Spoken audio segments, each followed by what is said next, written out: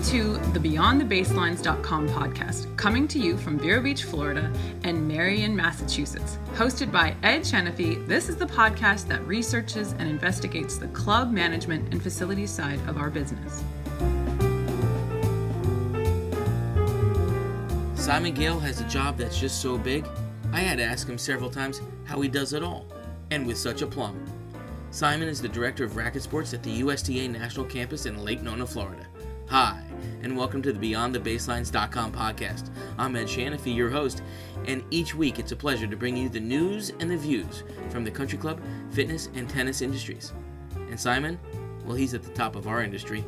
He started way back when at Reading Country Club in Fairfield County, Connecticut, and now finds himself facing a post-COVID state of affairs at the USTA National Campus, which boasts nearly 100 tennis courts. But that's just the start. The campus is now adding pickleball and padel to the facility, and Simon has embraced this move and philosophizes over where those two racket sports may take tennis in the future. Simon takes us through how he hires new department heads, and rather than asking how good their teaching skills are, he asks, can you manage a team? Can you build a team? And how good are your people management skills? These, to him, are more important and underrated in our industry.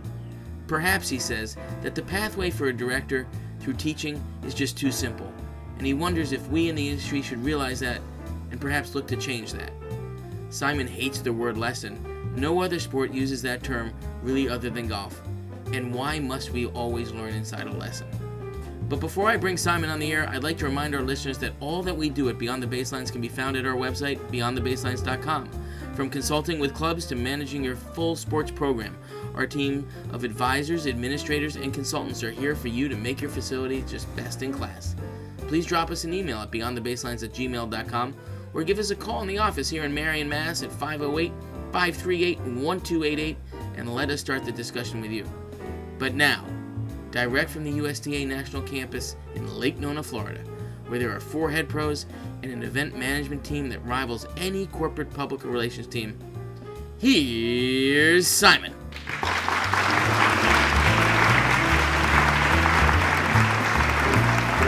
Hey folks, welcome to Beyond the Baselines podcast and YouTube show. On the line today, I have Simon Gale. He's Director of Rackets at the USTA National Campus, Lake Nona, just outside Orlando. Really honored to have you here. Simon, thanks for being with us.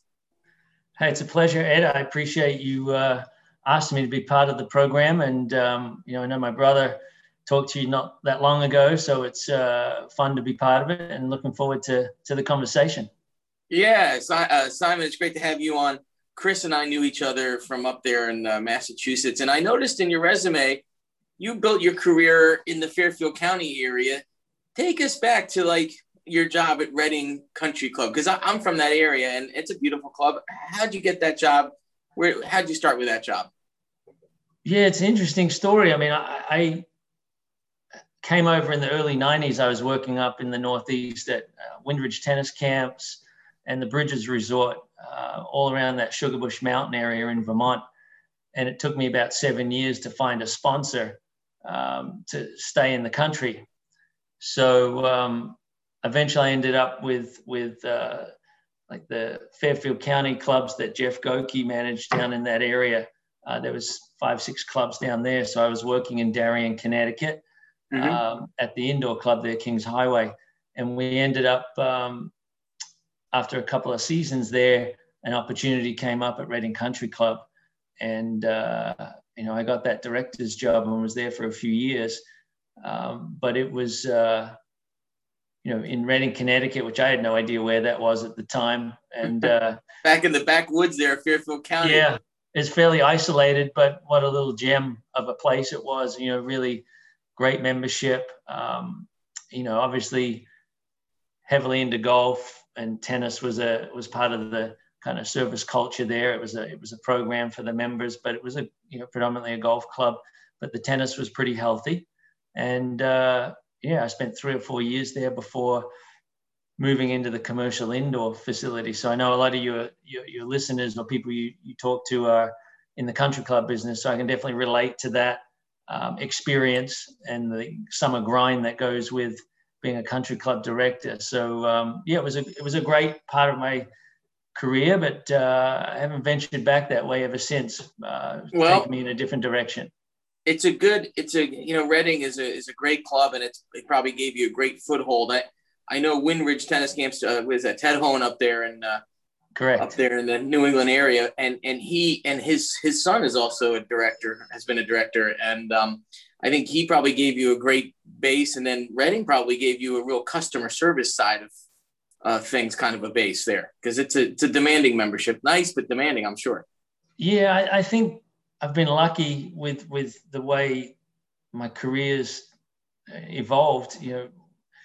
Windridge was an amazing place, but you had 200 or 300 campers a week, and you had to manage 25 pros and a huge program, and a lot of pros who, let's face it, were cheap labor at a camp, who were there for an experience as much as tennis, and you had to learn to work with pros who maybe weren't as qualified as you or the rest of some of your staff. So you learned how to manage large groups and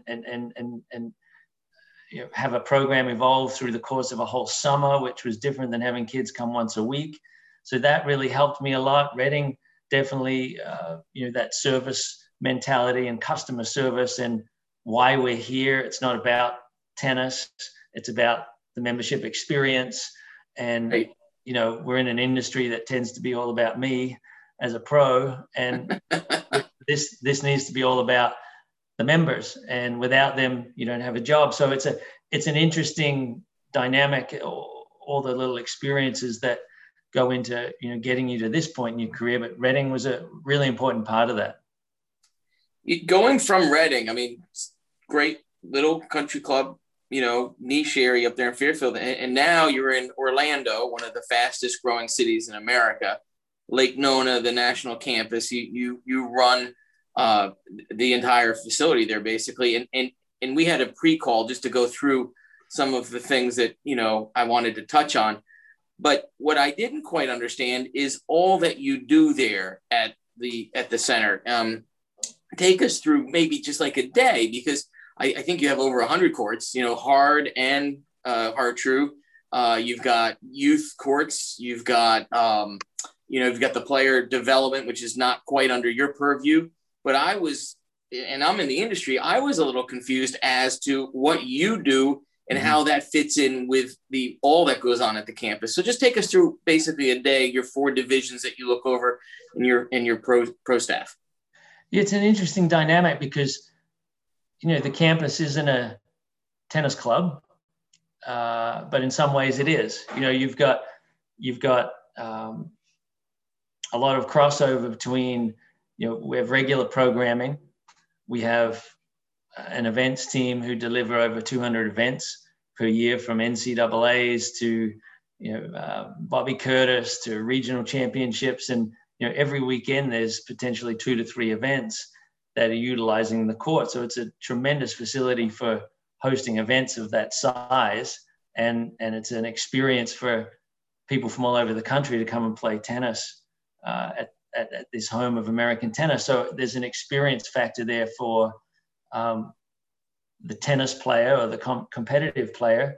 But at the same time, we're very much a local community programming option. And our model is about 60% community-based programming and 40% travel. Obviously, during COVID, we basically lost 100% of that travel business. So you're kind of a tennis resort and destination experience, as well as a community-based program, which I think is very unique. I can't name another facility that's similar to that. Maybe there's some similar, but then we're hosting 200 plus events per year. So you've got a dynamic that's kind of unique.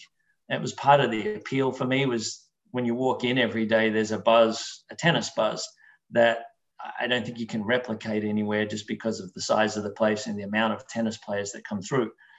But, that presents challenges as well. So the sharing of courts and management of what you would say is, wow, you got 100 courts, you could do whatever you want. It's not always the case during prime time and Friday afternoon through Sundays. we're struggling to have enough court time to share all the things that happen. So that's an interesting dynamic. But, we've got about 35 to 40 pros. That swells a little bit in the summer to 40, 45 staff with our summer kind of interns or seasonal help. And we've got a lot of PTM students who come through in the summer. So we try and manage a program for them to get an experience at the campus. But our dynamic is interesting in that we have probably 1,500 plus people come through per week for regular programming, and 250,000 people a year who come through the facility annually. So it's a busy place, which means our structure becomes very important. And I've got 4 head pros who, thank goodness for the way this was set up and how I inherited a system that was well built by Kathy Woods, who was there before me, to have 4 head pros who are very dedicated and good at what they do. So I have a family zone or 10 and under head pro, a youth development, which is our 11 to 17-year-olds, a high performance head pro, and then an adult programming head pro.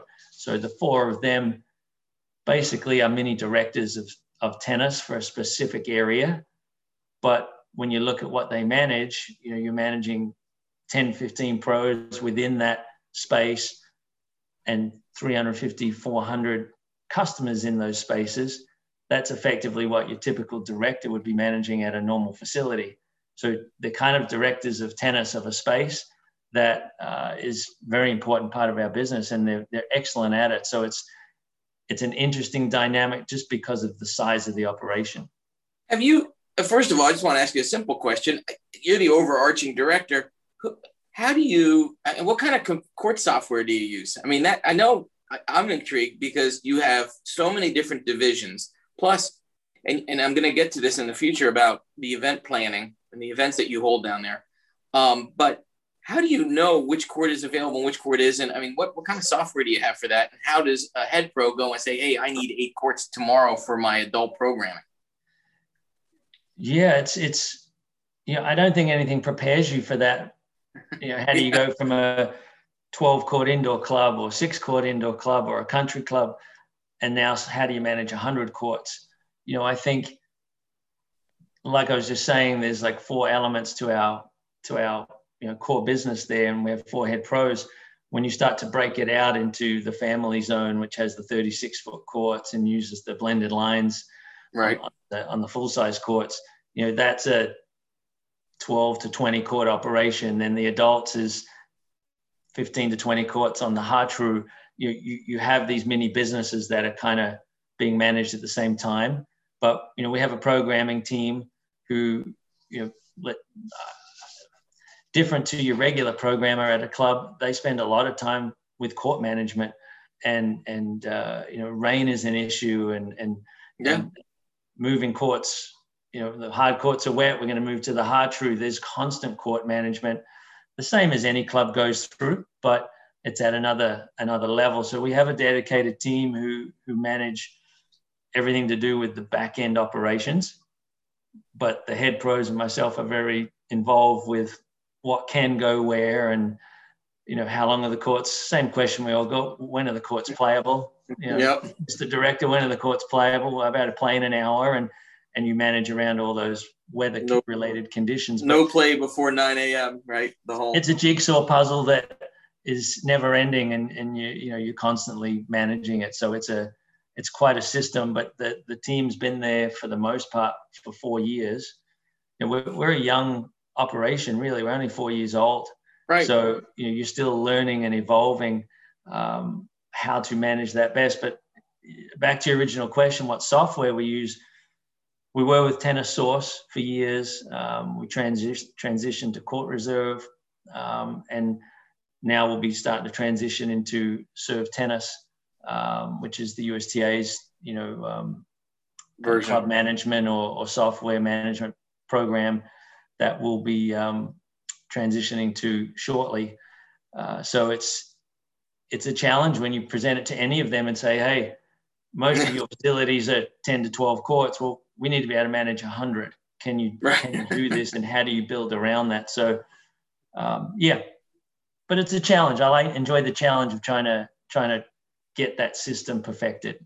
It's an amazing facility. I've been up there a few times, and I'm gonna two things that the one time I was up there, I was there with my daughter playing a tournament, and you can just walk in off the street as a USTA member and book a court. Now, you have to keep certain courts open for that kind of happening, or is that just not that? Does that not happen that frequently? I mean, we booked a court because she wanted to warm up, Right.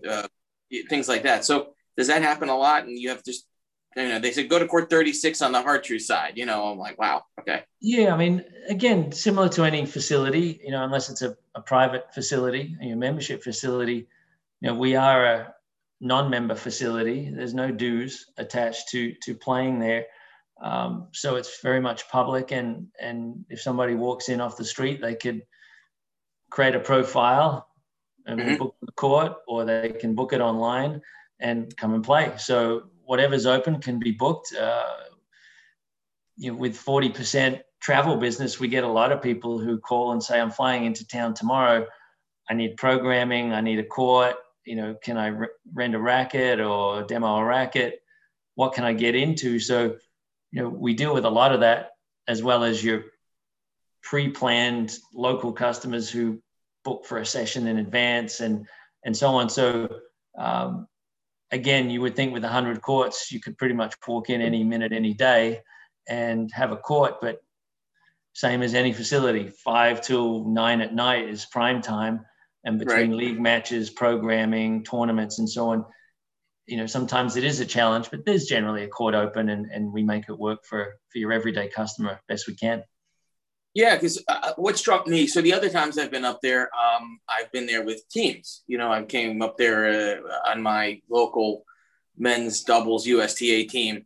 But then the most intriguing time I went up there was for the JTT Nationals, which was a really interesting weekend that we spent up there with my team from Massachusetts. Won New England. We came down, and you have a whole team of event planners. So when we, as coaches, we went into a room, and there was the head of media PR, there's the head of photographing, there's the head of the JTT event. Now, what you do as director of rackets, do you have to liaise with those people a lot, or is that a separate division? Because it's it seemed to me like quite a big division. I mean, a lot of manpower there. Yeah, I think within our operations unit or team, which was what we'd call kind of the first floor, when you walk into the Welcome Center, I won't say the brains are in the back, because it's not the case at all. I would never associate that word with myself, but we're in the back office trying to make it all happen. You've got an operations team for programming and head pros and everything that I oversee. And then you've got an events manager. So that involves all types of tournaments. That involves, say corporate or traveling people or outside vendors who want to host a tournament, working with USTA Florida, on the events they run throughout the state that are hosted at the campus. So there are two separate divisions, and they take everything from A to Z to get the event ready and work with whoever's running that tournament, the tournament director or USTA Florida, whoever's involved. And they do, yes, take everything to do with that. So we work with them. I'll give you an example. Is if we had an NTRP singles regionals or event a couple of months ago, and there was, I think, 120 or 200 entries. And we'll work with, say, the events team to say who's coming in next year on what weekends. And we know if the tournament starts Friday, they might fly in on Wednesday night, spend Thursday, come and practice on the courts. What can we do to help facilitate a better experience?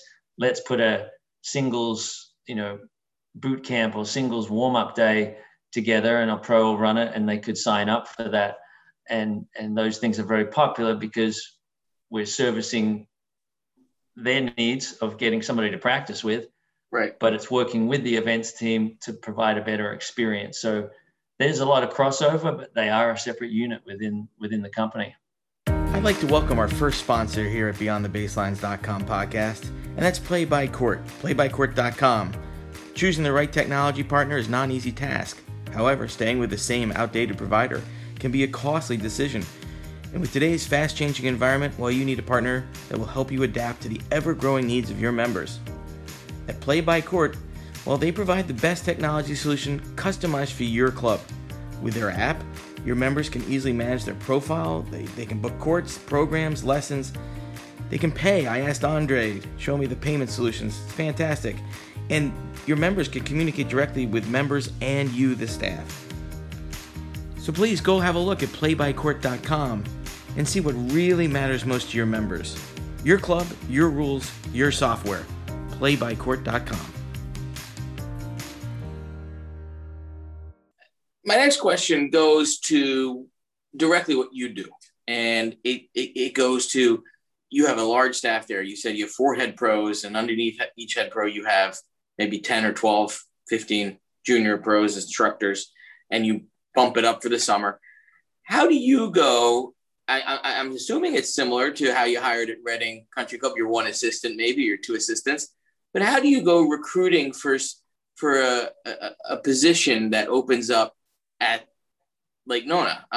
What's different about it? And how do you have a pipeline? Obviously, you mentioned PTM there. It's a pipeline, but is there another sort of pipeline that you guys have found? But how do you go out and find good staff that'll stay out in the heat of Orlando? It's the $1 million question we all talk about, isn't it? How Exactly. do you find good people, and then how do you keep them? Look, I think coming from the small club industry and being a regular provider and trying to hire and manage people and sell your club and sell yourself and sell why come and work for us. It's no different here. I think the advantage is there's an attraction to the campus that is easier for me to sell than I would have had, say, at my last facility. The natural draw to what the campus is a real plus for me as an employer to attract people, at least an initial attraction. But I really believe after a certain period of time, after a while, it is a tennis court and you are teaching tennis, and it doesn't matter where you are, teaching tennis is teaching tennis. I think who you work for and what sort of a team you have and what are they part of is something that I'll sell above and beyond what the facility is. So, having a pipeline of people I know in the industry, 20, 30 years here helps with knowing enough people to draw some good people, hopefully if a better position opens up. But for, say, a staff pro who's looking to get started or has a couple of years experience, I think we're a great place to come and develop because you can have such a diverse experience. And I have really great leaders with my head pros. I work on the idea that in 3 to 5 years, if you're not better than when you started with us, we've failed you. We're not developing you so that you can go out and end up at my brother's club or a great indoor club somewhere where you're going to be a real asset to that facility. I think it's part of our responsibility at the campus to develop pros and have them go out into the industry and be quality deliverers of our sport. We're never going to keep them all. We all know that. You keep them for a certain amount of time and then they move on. And so feeding that pipeline or that funnel of young pros is a real priority. But again, back to the kind of original question about, finding pros, it's the same sort of outlets most people go through. It goes on all the appropriate websites, PTR, PTA, and we go through the process. I think the difference between a smaller club is I've never had an HR department, legal department, and so on who assist, but also make hiring more of a process. It's a very thorough process with background checks and having to have safe play and all the things that go into being an employee. So the screening of who you get and how long it takes to hire someone, I could hire someone in 24 hours back back in the day and sign here and we agree on a rate and you start work tomorrow. That process is much longer. So planning ahead and getting the right people in advance so that I know what's coming and getting them in a timely fashion is something I've had to learn quickly. And with a big staff, there's a lot of turnover. You're going to have a lot who come work for a while and then head off to their next opportunity. So it's a constant revolving door, not in a negative way, but in a way where you with the bigger the team, you're going to have more turnover. So you're constantly filling positions. So it's a key part of my role is hiring people.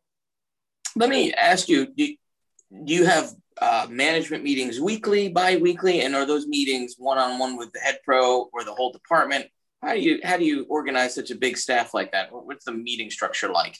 Yeah, great question. I mean, I've had to adapt my style compared to what I've done in the past. I think with a team of 10 to 12 pros or 6 to 8 pros, and maybe there's a director and a head pro, but it's one head pro or one assistant director. It's a much more intimate relationship. You're able to meet on the fly regularly or have more team meetings more often because you can take downtime and get together easily as a group. When you've got 30 to 40 people with different schedules, it's virtually impossible to have a regular team meeting because everybody's got different schedules, and we've got, especially through COVID, and that's all I've managed through. I started 2 weeks before lockdown. So I've only seen the facility through a COVID experience. So I will tell you, virtual meetings, have helped that, where I think we would have thought we need to do a face-to-face conference room meeting. If I've got pros who maybe work a 4 till 9 schedule, whose kids are at home while their wife is at work, they can't do a face-to-face meeting, but they've been able to do a virtual meeting, even if it's for 30 minutes. So we didn't think that way before, and now we're much more creative with how we manage our team and our time. But I have regular meetings once a week with my 4 head pros for about an hour and a half every Monday. And it's kind of what's coming up this week, what's coming up this month. What are your needs? It's a constant, my role is to make sure they have what they need to be successful. Simon, we need some pros who are very strong in adults, or we need a couple of family zone type pros. We want a couple more female pros. How do we service these head pros so they have the tools they need to be successful? So that's part of our regular meeting. We meet with the associate head pros who are kind of second in command from the head pros. We meet, we have trainings once a week within our 4 areas. So that head pro will run a specific session on each of their areas. And then once a month, we have a large team training where, I'll present on general philosophies of teaching, or, dive into what our business is and what, I'll give you an example. Last week we met on private lesson delivery and said, well, this is what percentage of our business we do in privates. It's a very important aspect to our, programming menu. How are we delivering them? How can we do it better? How is the customer experience? So we'll do trainings on that are mandatory trainings for everybody who works there. And then the challenge is, I'll just finish one more thing. The challenge for me is I'm used to being able to have one-on-one connections regularly in a smaller team. That's much harder for me to do. So empowering my head pros and associates to manage their teams and manage their pros and give me feedback. And I ask more questions of that and then have little moments with each pro. That was a big adjustment. It's a unique, how many of us have ever managed 30 to 40 on a team and work out how to have an impact and a connection with that team. So definitely been a learning curve, but again, something that was part of the challenge that was exciting for me is, here's something I haven't done before. How do I manage this? And you'd have to ask them if I'm any good at it, because I'm still working on it, but we're trying to move in a good direction. Hey, to come in 2 weeks before the lockdown and keep it all going with 60% of, 40% down, because 60% is community-based, local, is quite an achievement right there. I asked your brother this question. This is a question I always ask directors who are great directors and better than I am, because I'm always trying to learn something from you guys. But you just said something that was, you had to learn how to delegate, basically, that you like the one-on-one, and suddenly you had a team of 40 to 60, and you've got to delegate. When you're looking at a director of tennis now, if you were to go hire a director of tennis as a search committee, what committees do all year around the nation, sure, what would you think would be the top one or two qualities you'd look at? Obviously, delegating be one for you, but what would be another couple? Yeah, that's a good question too. I think it's funny. I just had a conversation with a pro who is a director at a club now, and he's fighting with where do I go next? What's next for me? Am I a general manager? Do I go become an owner and this sort of thing? And I just asked him questions about, well, what are you working on now as a director? Is it forehands and backhands and how to teach the perfect lesson and come up with a new drill? Or is it, how are you going about managing people? What are your relationship building skills like? Your ability to function within a team. Can you get a team to get on the same page and move in a direction that is healthy for the club? So if it was a country club, what's the member experience like? Can I get a pro to understand that, it's not just about the 60 minutes that I delivered on the court and then I pack up my bag and I'm out the door. It's talking to the member. It's connecting with the member. It's talking to the family. Where'd you go on vacation? Oh, that's amazing. I've never been there. Tell me about it. All those things that go into creating a connection with the customer and making them want to be a part of your facility. I think those skills are underrated, and the great directors out there who are very good at that seem to be the ones who stay in jobs a long time. And I think at some point in your career, you start to get it.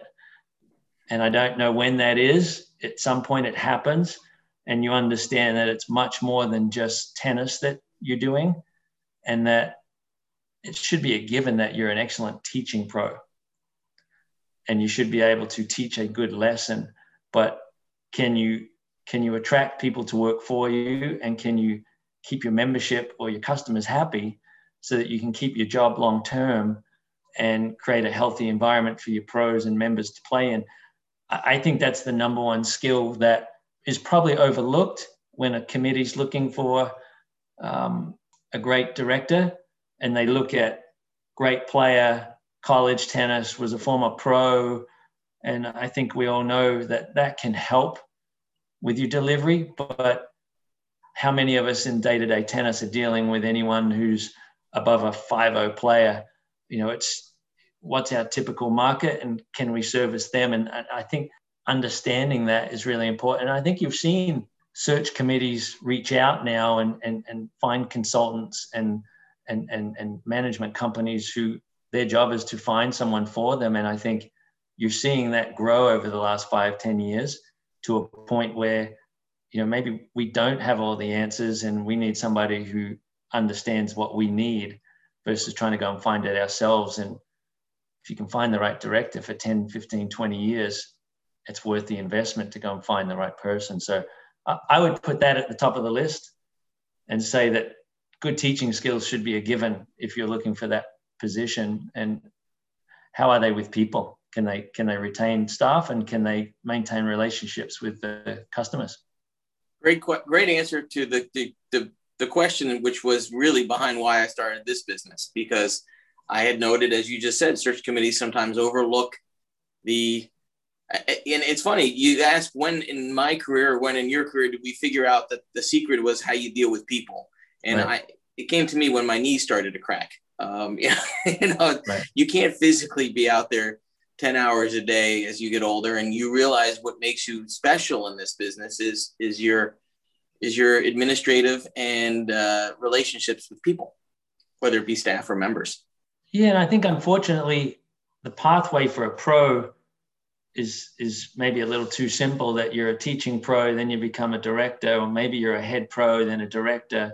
And if you're in this industry for 40 years, that's not a lot of progression through a pathway. So, you know, you're searching for opportunities to grow all the time, and can you grow in terms of this aspect of your business delivery and become really successful as a result of these relationships. And I think, yeah, we go through these phases where I'm a teaching pro and I'm all about drills and forehands and backhands and getting a ladies team to win the sectionals, regionals, nationals, and that's a big deal, and that's great. But then what's the next phase of your career? And just because you're a good teacher doesn't mean you're going to be a good leader. And are you developing skills along the way? And more importantly, is your director giving you the opportunity to develop those skills, so that are you ready for an opportunity when it pops up? And that's something I've always put an emphasis on with whoever works for me, is am I investing in you so that, like I said earlier, are you better when you leave me and more valuable to the industry? And if not, then we're failing that next wave of pros, because we're all getting old, Ed, as you say, and one day we're out, and is the next wave healthy that's continuing to drive the industry.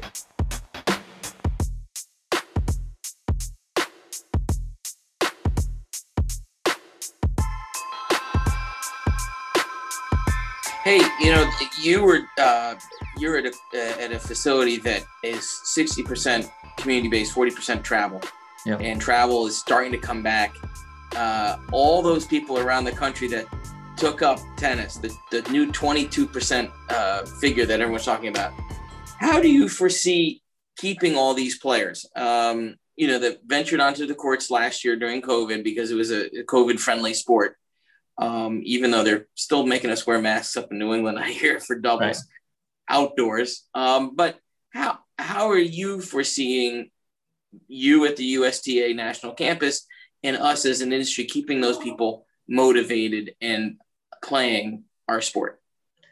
Yeah, it's funny, isn't it? When we're all closed last March, April, May, or whatever, everyone was slightly different. But we opened again in June last year, and we spent 3 months trying to work out what are we going to be when we reopen? What do we look like? How do we manage with protocols? And is that going to be good for our business? Is it going to hurt our business? And we quickly came to this realization that we were going to get an injection of people. And then after we saw that 20 to 22% injection kind of countrywide, the next question became, how do we retain them? And that was the common term that everyone who was talking was saying, all right, we got all these new people. How do we keep them in the industry?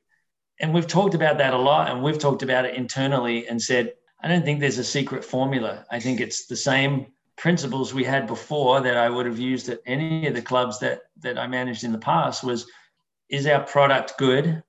So is our on-court delivery excellent, so that when they come, their experience makes them want to come back? That's no different to what we would have said or asked of our team in the past. I think, does our pathway or does our product connect them to the facility? So are they coming once a week for a lesson? And I hate that I don't like the word lesson. There's not many other sports that people play where they take lots of lessons. You play tennis, and too many people say I take lessons. I love hearing people say I play tennis. But we need lessons to get our 40 hours a week on the court and pay the bills and so on. So it's catch-22. But my point is, are we teaching them tennis and then getting them into programs that enable them to connect to the facility? So it's got to be more than just lessons. You're starting with me in our, entry-level or beginner program. And then the next step for you is that we have this match play or social event that connects them to the facility. Now they're coming twice a week, and we know if people come twice a week, they connect to the sport, versus once a week, they drop out within a year or two. So have I connected them to the facility and shown them that it's not about a pro telling me how to hit the ball. It's, I needed some help to get started. Now I can play. Even if I'm a weak player, I can still play, and I'm making friends, and this makes me want to continue in the sport, or else we will lose a lot of those people. And I think they're all things that we should have all been doing prior to the COVID anyway. And then if you weren't, you should have used COVID to look at your delivery and say, here's the holes in our delivery. And if we're going to keep people, we need this to be successful. So we kind of work on a practice and play mentality. So you come for your practice or lessons, or clinics, and then what's your play opportunity? If we can get them to play more, they'll probably take more lessons anyway because they want to get better. Mm-hmm. But we need both in order to get people to stay. So I think what we're starting to hear now throughout the country is the clubs who have done this well are keeping that 20%. The clubs who haven't connected people got an initial surge, and now those people might start to drop off as the country opens up and they get a chance to go back to things that they couldn't do before. So I think it comes down to those things versus we're doing anything special to keep them. I don't think it's anything special, but I think if you do those things well, then you could say you have a special program and they'll stay anyway. I do think we're going to lose some of that 20% naturally because they've got more choices, but can we keep a good percentage of them and build off them and get their friends to come? But maybe instead of 2 or 3 times a week, like we saw during the last 12 months, they come once or twice a week. So they keep tennis in the mix. Have we done enough to keep tennis in their life beyond, post-pandemic? Can they still stay with tennis? So I think, I really feel that's what it's all about. And that should be what we're all doing anyway. It's funny you say, or not funny, it's interesting you say they come 2 to 3 times a week and they meet new friends. And that's what pickleball is all about. Mm-hmm. It's very social. And now I hear that you up there are starting a pickleball. And did I also understand padel up there at the national campus? So maybe there's a way we can learn from pickleball as a tennis facility, as a tennis industry, and watch how social pickleball is. So take us through the pickleball offerings there's going to be up there in Orlando at Lake Nona. Yeah, it's an interesting transition we're going through. We've just put the courts down, and so we're going to have 4 purpose-built pickle courts to start with, and then 4 padel courts. So, if you don't know padel, it's kind of similar to what the Northeast would call paddle tennis or platform tennis, in terms of playing off the walls or the fences. So there's some similarities there, but it's a huge sport in Europe, particularly in Spain. It's one of the fastest growing racket sports in the world, but just not as big in America. But it's starting to pop up more and more within the States. I think that you're really looking at, it's kind of that complementary racket sports concept. My last club, we had 4 indoor basketball courts, but they were on a hard court surface, and they used to be tennis courts years ago, and it became a multi-sport court.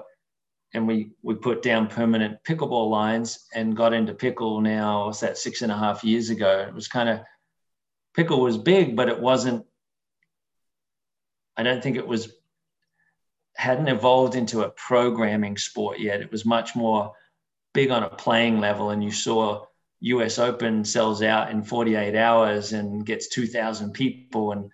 And I saw something there and said, there's something there for this. If you like a ball going back and forth, like I do, you'll play anything that goes back and forth, whether it's ping pong, racquetball, off the walls, it's squash, paddle, it's squash, it's tennis, it's anything that the ball goes back and forth, we enjoy it.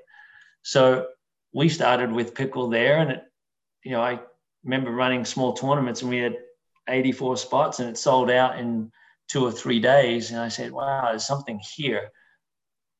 But I think part of the success of that sport is that it's a play-based sport.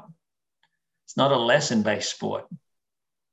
You can play it quickly. We all know why it's successful, because you can play it within 10 minutes. If you've got a little hand-eye coordination, you can start knocking the ball back and forth and have fun with it. But it is very social, and the culture of the sport is very inclusive.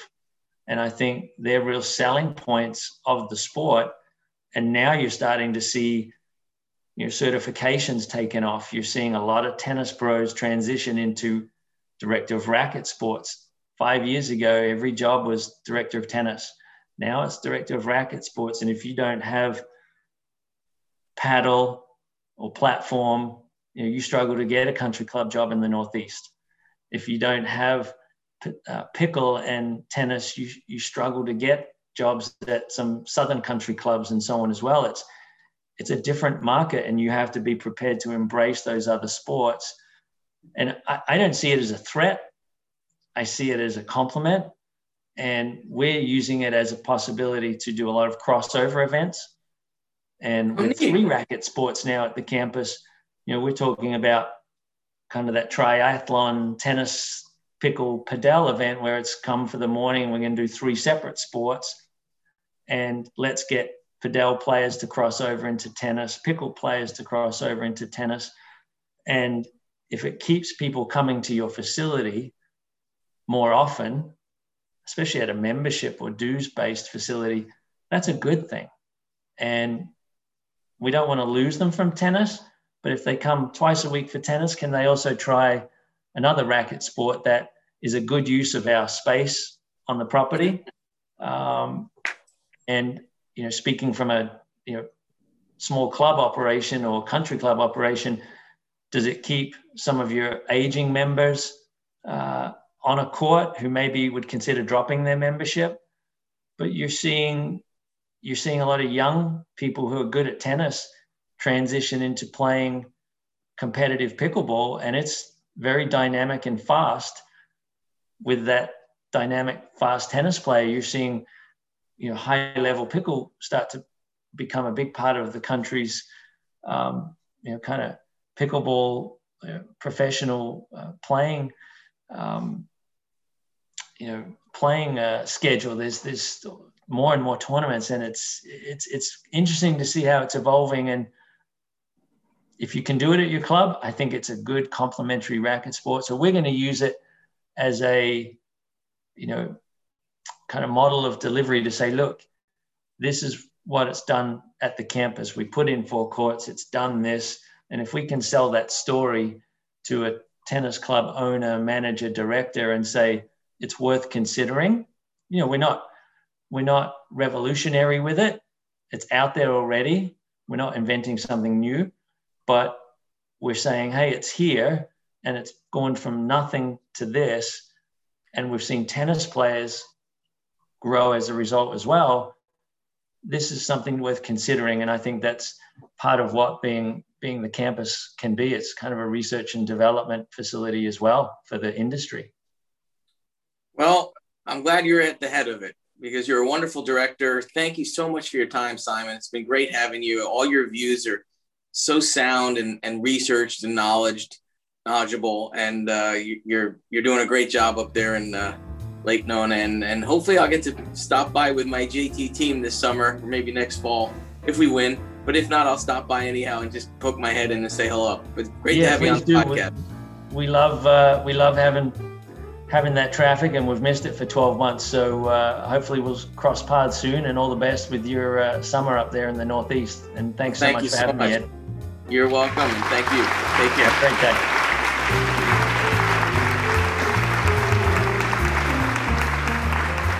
Thank you so much for listening this week. We really appreciate it. I just want to let everyone know that our introductory music is by Ed Shanafy Sr. and his amazing trio.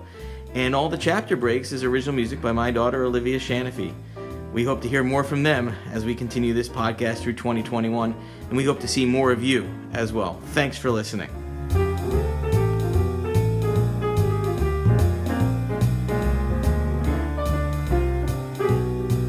Thank you for listening to BeyondTheBaselines.com podcast. It's a pleasure bringing you each week's news and views and great guests from our tennis, fitness, and country club industries. You can always reach the team here at beyondthebaselines@gmail.com or on the phone at 508-538-1288. Please do visit our website at www.beyondthebaselines.com, which is updated regularly with even more information for you, your club, or your facility. See you again soon.